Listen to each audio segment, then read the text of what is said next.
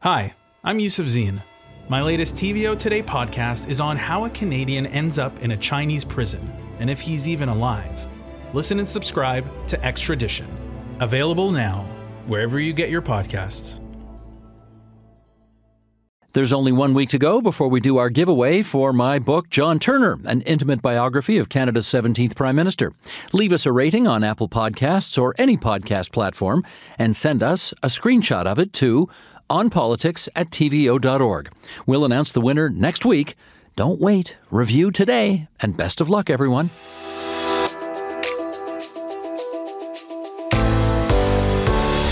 Welcome, everyone, to the On Poly podcast. I'm Steve Paikin. And I'm John Michael McGrath. Today on the pod, Toronto and Ottawa are not the only cities getting strong mayor powers from the province. While we're at it, less than a week to go until Ontario's capital city chooses a new mayor. And speaking of mayors, the mayor of Mississauga makes it official. Bonnie Crombie jumps into the Ontario Liberal leadership race. And TVO's affordability reporter Kat Eschner joins us for a deep dive on the housing and rental situation the next Toronto mayor will inherit. It's June 20th, 2023, so let's get to it.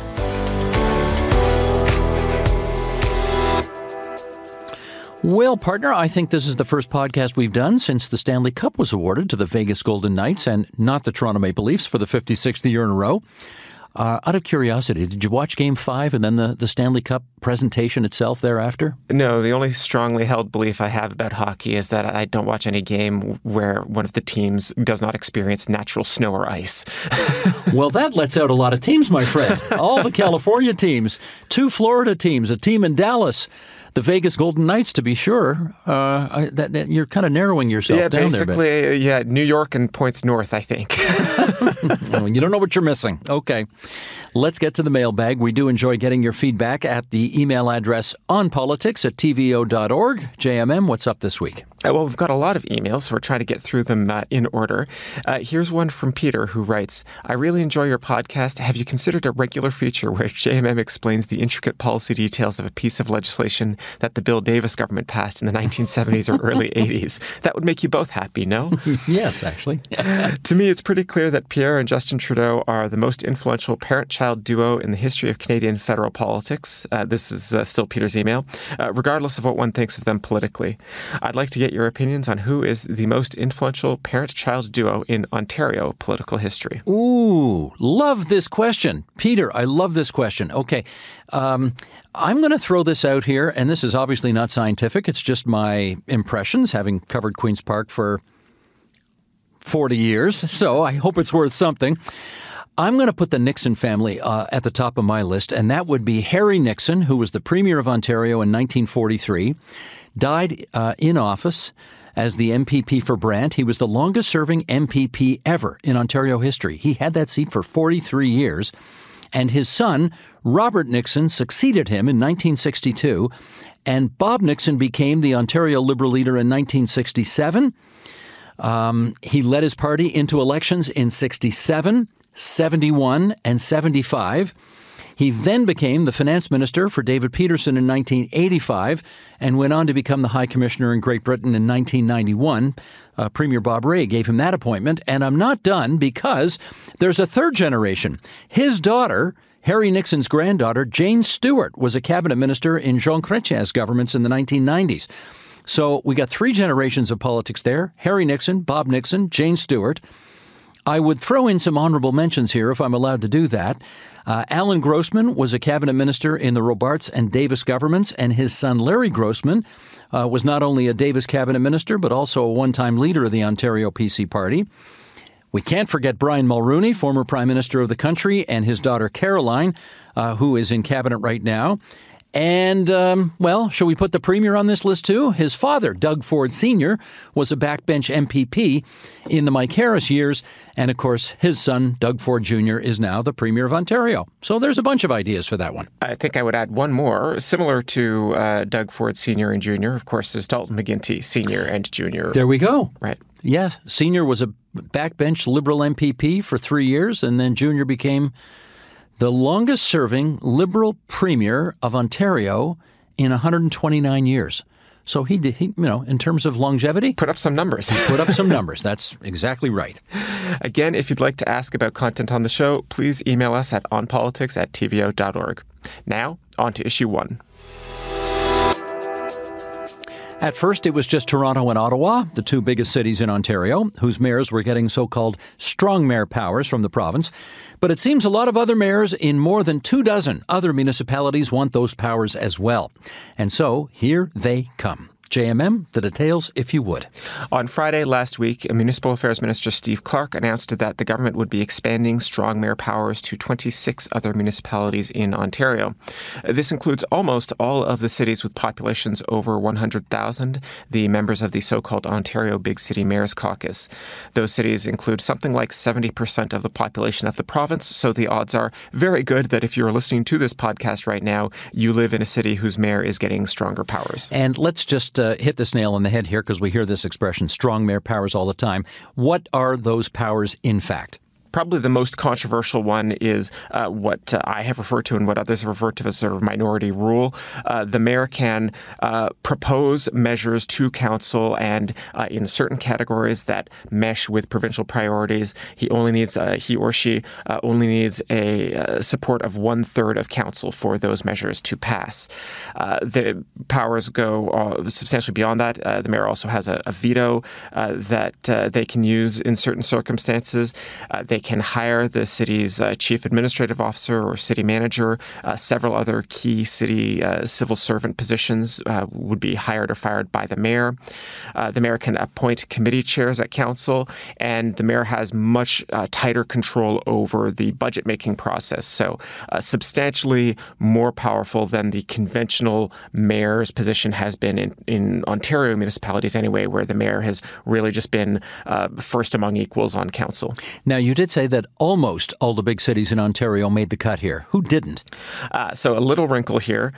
The city of Newmarket doesn't quite have a population of 100,000. It is above 80,000. But the province did say that they would include cities expected to grow to 100,000 by 2031. So Newmarket should have qualified under that rule. But they weren't included because the other rule the province has imposed here is that they're only giving these powers to mayors where the councils have endorsed the provincial housing pledges. These were goals that the province set out of the number of new homes that these cities are supposed to build by 2031. Newmarket's mayor has not endorsed the housing pledge, and here's what Minister Clark had to say about that last week. We extended strong mayor powers to every community that enacted a housing pledge. They did not, but we're certainly giving them and other municipalities the opportunity. Now let's focus a little more on the region in which Newmarket finds itself, and that's York Region, because the mayor of Markham, another city in York Region, his name is Frank Scarpitti, and he's had that job since 2006. He floated a trial balloon last week. We know that Peel Region is de-amalgamating over the next 18 months, but Scarpitti wants York Region to go in the opposite direction, to amalgamate all the individual municipalities in York into one giant super city of more than 1 million people. So we're talking here Markham and Vaughan, Richmond Hill, and Newmarket as well as a bunch of smaller towns. JMM, we know the arguments for de-amalgamating Peel. We heard those ad nauseum from people in Mississauga for the last several years. What would the reasons be for amalgamating all the cities and towns in York? About the same arguments as are always made for amalgamating municipalities, namely that there are efficiencies to be had from consolidating services under one administration. I say that's the argument that is made, but because I can already hear people in the city of Toronto typing angry emails at me, I want to add that amalgamation as it actually played out in Toronto and other large cities that were amalgamated, particularly in the Harris and Eves governments, it really hasn't delivered the promised cost savings goods. If, however, York were amalgamated, it would be a pretty massive city in terms of land area, if nothing else. We're talking about something that would stretch from Toronto's northern border all the way to Lake Simcoe, including both large cities like Vaughan and Markham that we've mentioned, as well as several other smaller towns and a very rapidly growing region in terms of population as well. Now, let's state the obvious. York Region cannot do this on its own. Cities, towns, villages, hamlets, and yes, regional governments as well are all, you hear this expression, creatures of the province. So it would require the Ontario government to allow this to happen, and guess what? Doug Ford does not sound interested. Well, we just aren't in favor of it. This is up to all the mayors. It's not up to one mayor to go out there and say, you want to build your empire. This is about all the, I believe, 7 different cities. I know all of them. They aren't in favor of it. One mayor is. We listen to the people. We listen to all the mayors. And so we aren't doing it. Now, that's not to say there won't be any municipal reform in York Region over the next 18 months, right? That's right. When the Ford government announced that the region of Peel would be dissolved, the Premier also announced that other regions around the GTA would be studied to see if changes in their regional government would be necessary. So that's York Region, Durham Region, Waterloo, but also Simcoe County and a few others. So Mayor Scarpitti can make his case again to those regional supervisors, or I forget exactly the title they've used, but those provincial appointees. He can make his case again to whoever becomes the overseer of York Region reform. None of those people have been appointed yet, as far as we know, but the government assures that it is coming, as they say, in the fullness of time. Love that expression. On to issue 2. We talked about Toronto's acting mayor, Jennifer McKelvey, last week, and this week we have to talk about her again for 2 reasons. First, because I need to correct a mistake I made last week. I said she was a rookie councillor, and in fact she is now in her 2nd term. And second, she made some news last week by endorsing a candidate for mayor. Now, up until now, she has stayed studiously neutral in the race to replace John Tory, but not any longer. That's right. Deputy Mayor McKelvey has come out in support for Anna Bailão, the former city councillor from the ward of Davenport. You know, Bailão has racked up a ton of endorsements. We mentioned some of them in previous episodes. 2 former mayors, lots of city councillors, important unions, and now the deputy mayor and acting mayor. Despite that, she's still a pretty distant second in one poll to frontrunner Olivia Chow, and in most other polls, she's actually further behind than second place. Well behind Chow leading again. So there's no reason to believe that McKelvey is being insincere in any way with her endorsement. But, you know, she was closely associated with ex-mayor John Tory. He made her the deputy mayor. And so I think this does mean that this is the closest we are going to get to the ex-mayor wading into the race to succeed him. I had mentioned in a previous episode that I thought the only thing that could really shake up the mayoral race would be if John Tory actually came out and endorsed somebody. The fact that McKelvey has, I think, is probably the closest we're going to see right now. Election Day, we remind everybody, is Monday, June 26th. And as we sit here taping this, there are still no candidates who have dropped out of the race and endorsed any other candidate, which basically means as long as Chow can get her vote out, she's almost certainly going to win because the anti-Chow vote is split among so many other candidates. JMM, luckily for Chow, none of her competitors has emerged as the single most obvious anti-Chow candidate. That's right. Mark Saunders has tried to frame the election as purely Chow v. Saunders, she being the most electable progressive candidate in the race, he being the most electable conservative candidate in the race. But that showdown between the two of them so far hasn't really happened. Anthony Furey, a Toronto Sun columnist and another conservative candidate, has done better than expected, and I think you could say fairly that his votes are probably coming at Saunders' expense. I will just add very quickly that Furey's vote share, I mean, while more or less everybody is in, a tie for distant second or distant third, Furey is in some of these polls getting like 80% of the vote that Saunders is getting. So you can get lost in definitions here, but at least in the conservative side of things, he's very competitive at the moment. Turnout is obviously going to be key. The polls have been pretty categorical since the beginning that this is Chow's race to lose. Once she got into the race, she had the lead and really hasn't lost it. But so far, it looks like turnout is going to be pretty low. I mean, again, you want to be careful with anecdote, but I'm not seeing even a lot of signs out on the streets. I don't think that people are plugged into this race as much, and that I really hoped that they would be. And so we'll see. But if turnout is in fact very low, the suspicion is going to be that she's only going to be vulnerable to a loss if she fails to get that vote out. We will, of course, know in less than a week now. And now on to issue 3. Liberals have been knocked down before, but we dust ourselves off and we get back into the fight. And I'm ready to fight with you.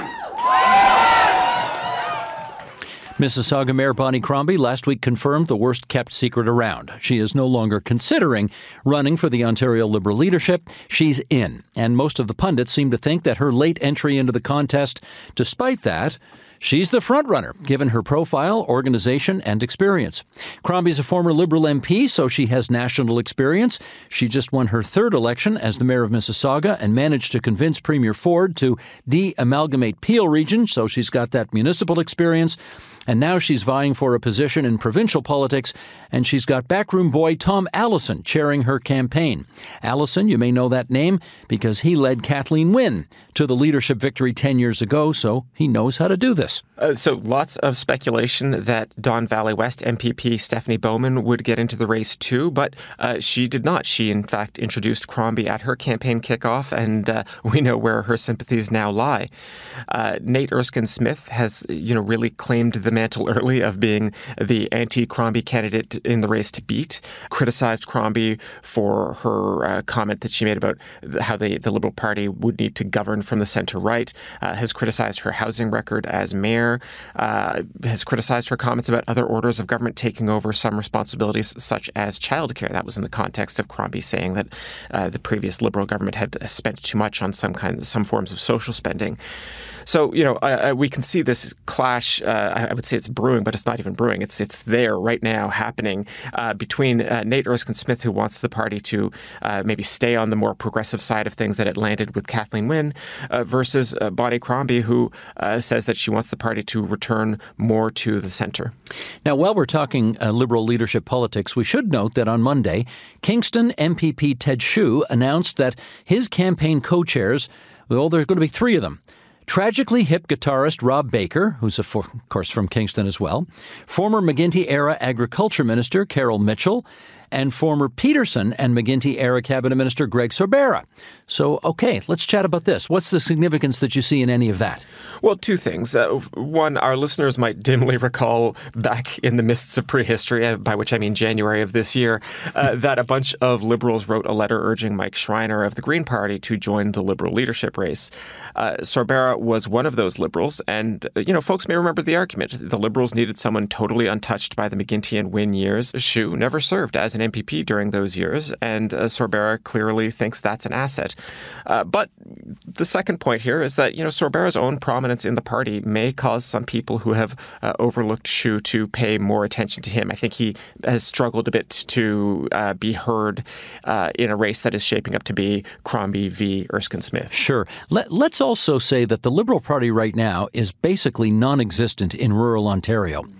I mean, they have riding associations that don't have treasurers, that don't have directors, that don't have, presidents. There are a lot of dead letters, starting with LIB in rural Ontario. And having the name Carol Mitchell, who is a former agriculture minister from Huron-Bruce, that's a sign that Hsu's campaign certainly hopes to rebuild in rural Ontario. And when Dalton McGuinty won 3 straight elections in 2003, 2007, and 2011, his Liberal Party won seats such as Huron-Bruce and Perth Wellington and Prince Edward Hastings.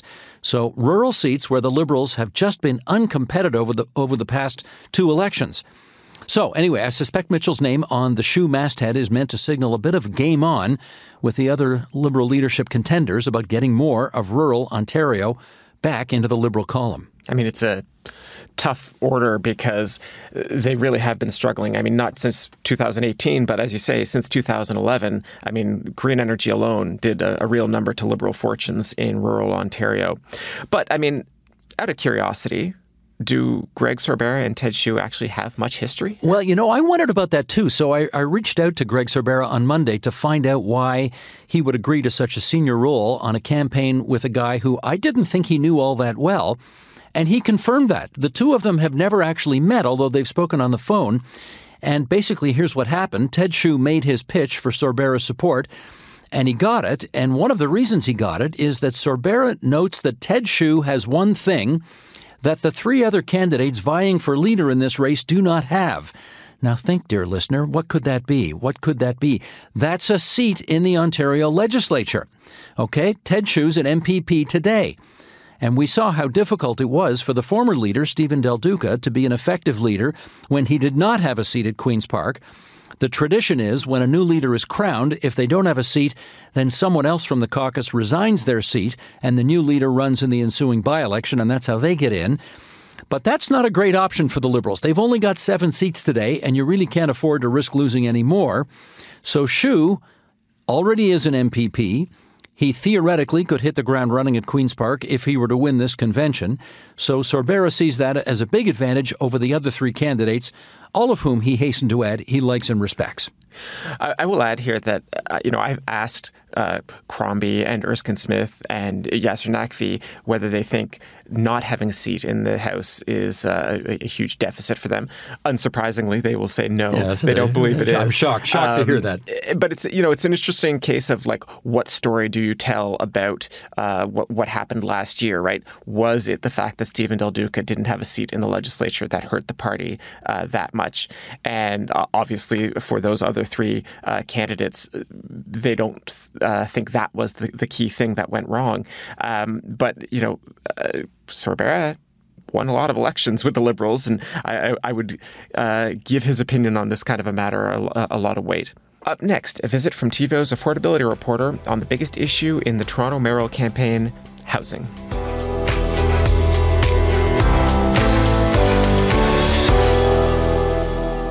Skyrocketing housing and rental costs, inflation, and just the general cost of living is constantly referred to by candidates and voters alike as the biggest issues in the Toronto mayor's race.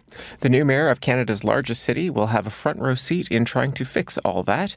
With that in mind, let's welcome back Kat Eschner, TVO's affordability reporter. There she is. Hi, Kat. Hi, Steve. Welcome to our little hovel here at 2180 Yonge Street. Your beat is affordability, which encompasses, of course, a heck of a lot of things. Based on what you're hearing, seeing, reading, thinking about out there, housing at the top of the list? I think affordability generally. Housing is the top of the affordability list. But it's also, everything from transportation to city maintenance, so the city's actual own affordability issues to, the way the city's spending priorities, such as the police budget. I think over all of that, though, over the affordability, over everything, it's just this kind of concern or sense that Toronto is a city in decline. This is my read. This isn't my opinion.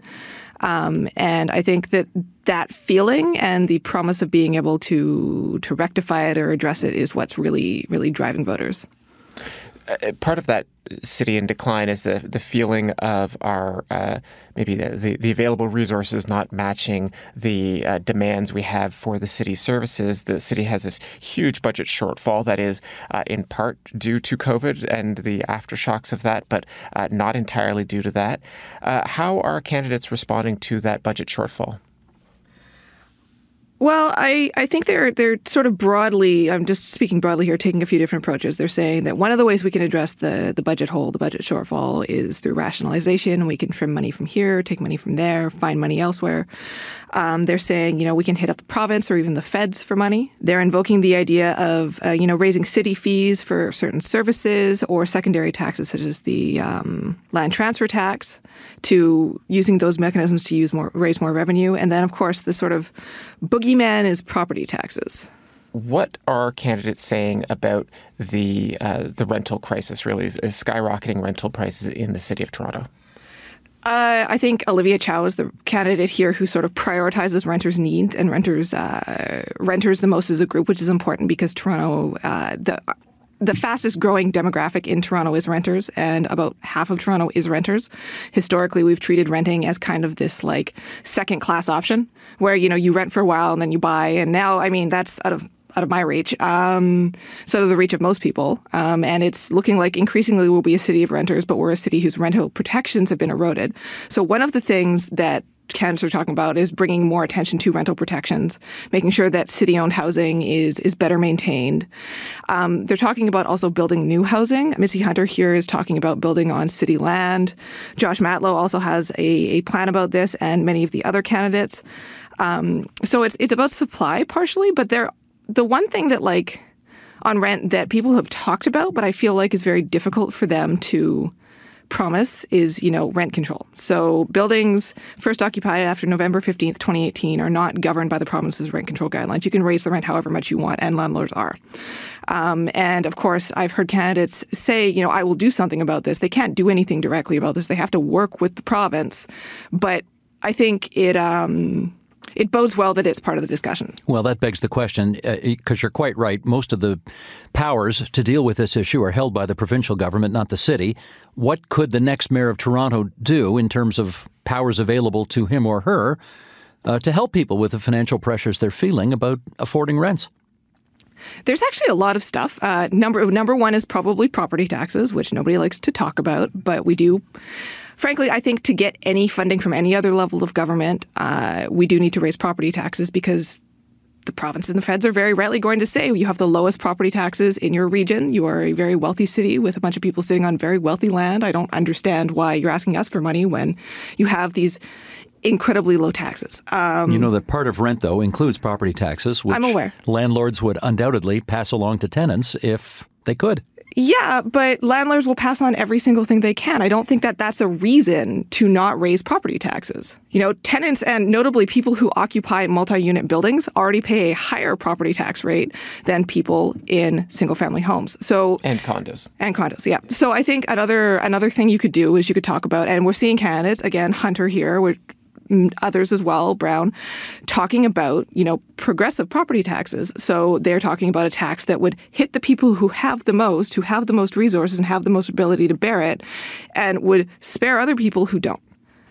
The exact sort of policy nitty-gritties of how you accomplish that, very much like in the pudding, but that is sort of the thrust of that. So there's property taxes. A direct way they can impact affordability in the city is by trying to be really smart about how, and trying to be a really smart leader in council about how funding is allocated. So, for instance, a big line item, the police budget, Josh Matlow has said that he would freeze the police budget for several years. So that's a way that, again, just one example of a way that you could find money in the budget that already exists. Another way is zoning reform and flexibility. So we're having a housing crisis. Part of the housing crisis is because it's very difficult to build in this city. It's far more difficult than many say we should be. The city recently changed bylaws that will probably have much farther reaching impacts than anything that the province has done on affordability in this city, just in terms of the multi-unit.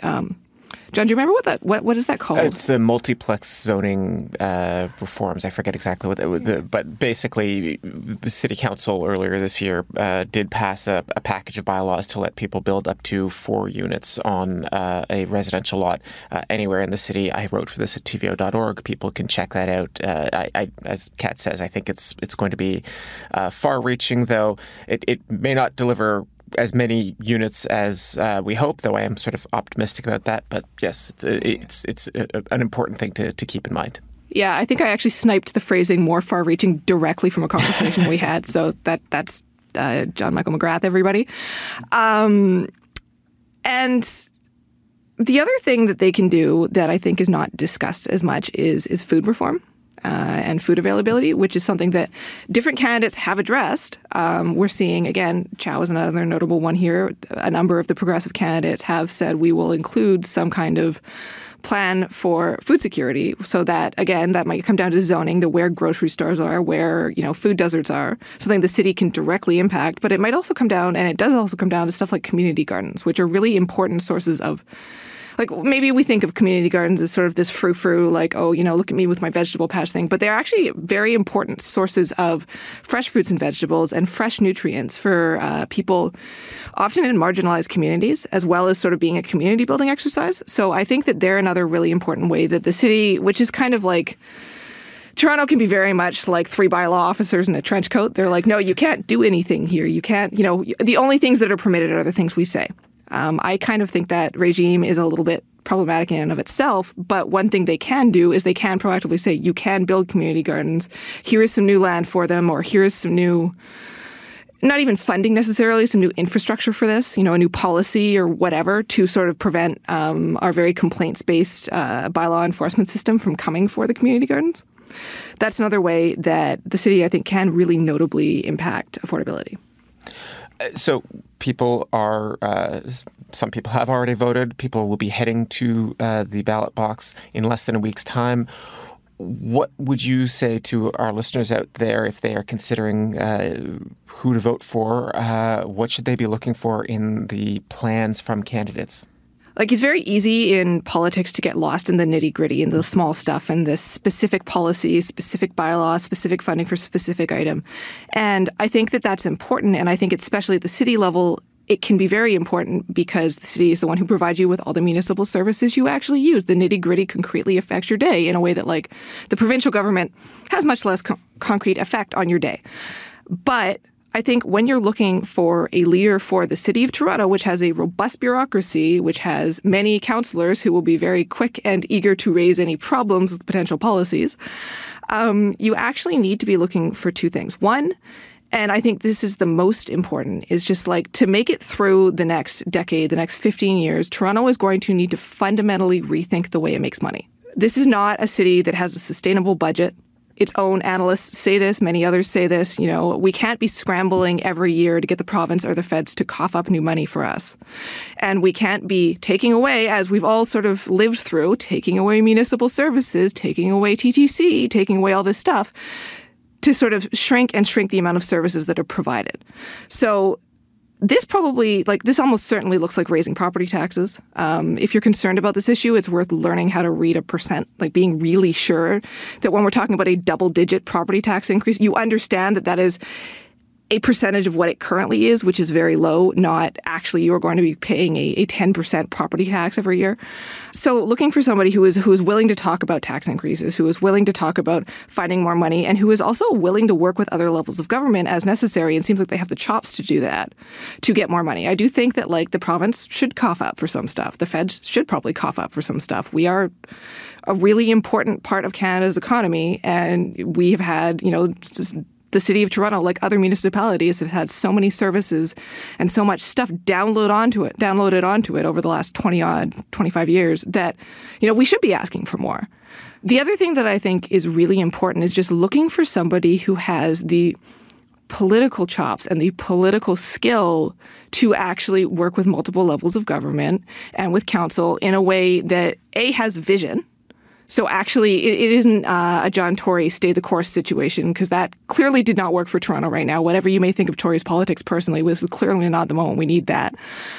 Just able to, bring that vision to bear, working with multiple stakeholders in a way that seems sustainable. And sometimes this means that they may have to go against the province. They may have to argue with the province, ask for more money. Sometimes this means they may have to support the province. Someone who can do both, someone who can be as politically flexible as necessary to actually get the job done and represent Toronto is who I would be looking for. I think if John Tory supporters are listening, they would want it put on the record that he was pretty good at getting hundreds of millions of dollars out of senior levels of government. I shouldn't say that. David Miller always hated it when I said that. Out of different orders of government. Because he doesn't see anybody as senior or junior. But anyway, John Tory did a pretty good job getting lots of money out of other levels of government. I'm not talking about John Tory's monetary record even. I'm talking about his vision and lack thereof. I think that there is a real problem and a real sense, especially from younger voters, that, City Hall was kind of proceeding as normal in a time when things were becoming less and less normal, and that the issues such as housing affordability that were most affecting them were not being addressed with the level of urgency and gravity that was needed. That's Kat Eschner. She is TVO's affordability reporter, and you can read her stuff on tvo.org. Kat, thanks for visiting us here in the little voice booth at 2180 Yonge Street for the On Poly podcast. Always a pleasure, Steve. And that is the On Poly podcast for Tuesday, June 20th, 2023. Please remember to check out our newsletters. You can subscribe at tvo.org/newsletters. This week, JMM and I try to figure out whether we can have an adult conversation about the boundaries of the Greenbelt, given Bonnie Crombie's comments that, yes, she can imagine circumstances where some Greenbelt land could be developed in exchange for putting other lands into the Greenbelt. It's caused a bit of a foofara, so JMM and I are going to talk about it in our weekly newsletter. Yet I don't believe you used the word foofara in the newsletter itself. I don't think I did, so all the more reason to use it here. Also, make sure to follow our show on Apple Podcasts so that you get notified each time a new episode is available. And if you already follow our show, help a friend follow the show too. Any feedback you have, we're happy to hear it, good, bad, or indifferent. Write us an email at onpolitics@tvo.org. Here's a review from someone named Joseph, who writes, quote, "Probably the most informative podcast about Ontario and Ontario politics out there, delivered with wit and depth." Thank you, Joseph. That's very nice. JMM, I'm going to go out on a limb here. I think I'm the wit he's referring to, and I think you're the depth he's referring to. What do you think? Does that make me witless? I hope not. No, surely not. Surely not. This week's episode was produced and edited by Matthew O'Mara. Our managing editor is Shayer Tajvidi. Okay, production support from Carla Lucetta and Jonathan Hallowell. And one last note here before we go. We record this podcast normally on Monday afternoons, so it is in your inbox for first thing Tuesday morning. But next Monday is Election Day in Toronto, and we're not going to record until we know who the new mayor is. So that might mean we're in your iPhone or laptop or desktop a little later than normal next Tuesday. Fair warning. Obviously, we have to talk about Toronto's next mayor. We can't do podcasts without knowing that. So we shall hold off long enough until we know who the winner is. Although I think No, I'm not even going to say we already know. I'm not even going to say. You never know. John Michael, it's an election. You never know what can happen. You're giving yourself a Dewey defeats Truman moment. Right on. Until then, everybody, bye-bye. Bye-bye, everyone.